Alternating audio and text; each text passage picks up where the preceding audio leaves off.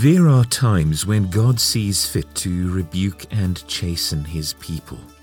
Now, over the next few episodes, we're going to be looking at this aspect of God's love towards us. Yes, His love.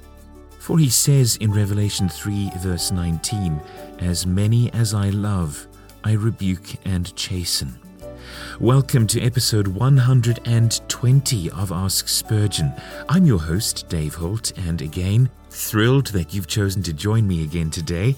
And just a reminder that if you're not yet a subscriber of this podcast, all you need to do is to click on the subscribe button on your preferred podcast provider. Now for today's question, Reverend Spurgeon, let's begin with the question of how. How does God rebuke and chasten His people? My friends, sometimes God rebukes His children under the ministry. The ministry of the gospel is not always to be a minister of consolation. The same Spirit that is the Comforter is He who convicts the world of sin, of righteousness, and of judgment. And the same minister who is to be as the angel of God unto our souls, uttering sweet words that are full of honey, is to be at times the rod of God, the staff in the hand of the Almighty, with which to smite us on account of our transgressions.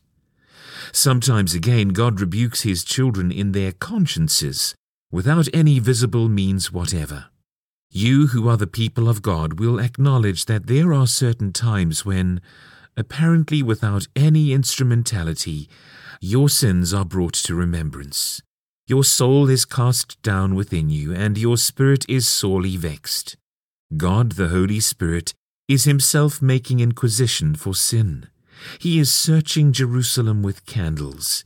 He is so punishing you because you are settled on your lees.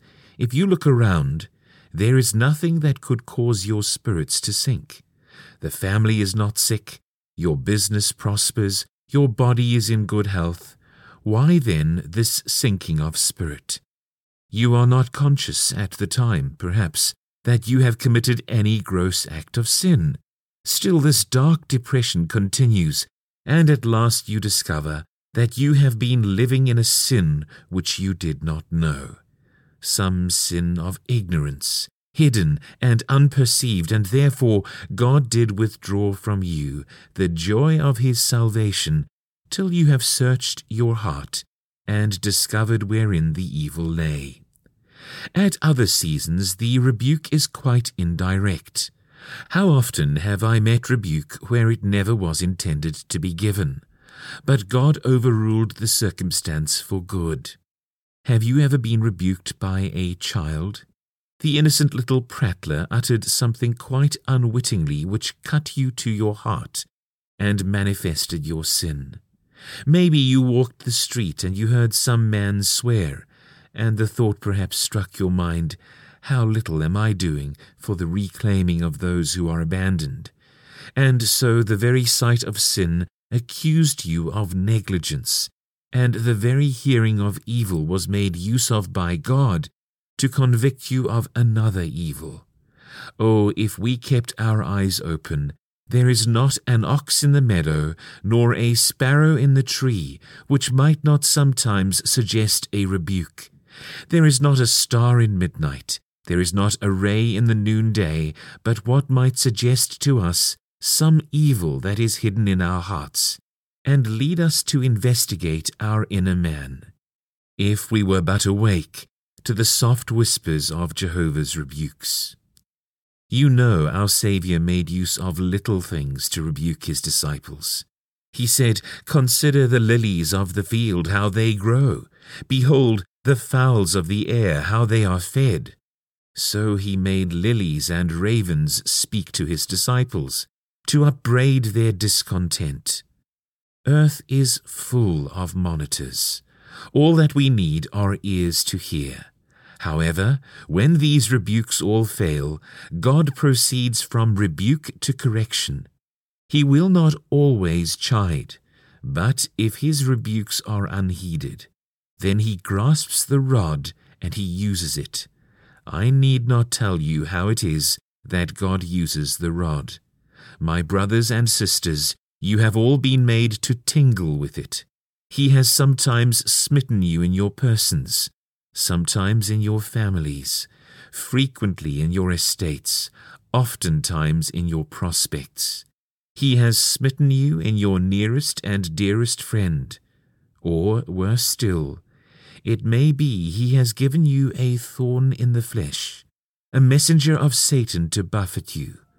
But you all understand, if you know anything of the life of a Christian, what the rod and the staff of the covenant are, and what it is to be corrected by God. Well, I hope that was not in any way a discouragement to you.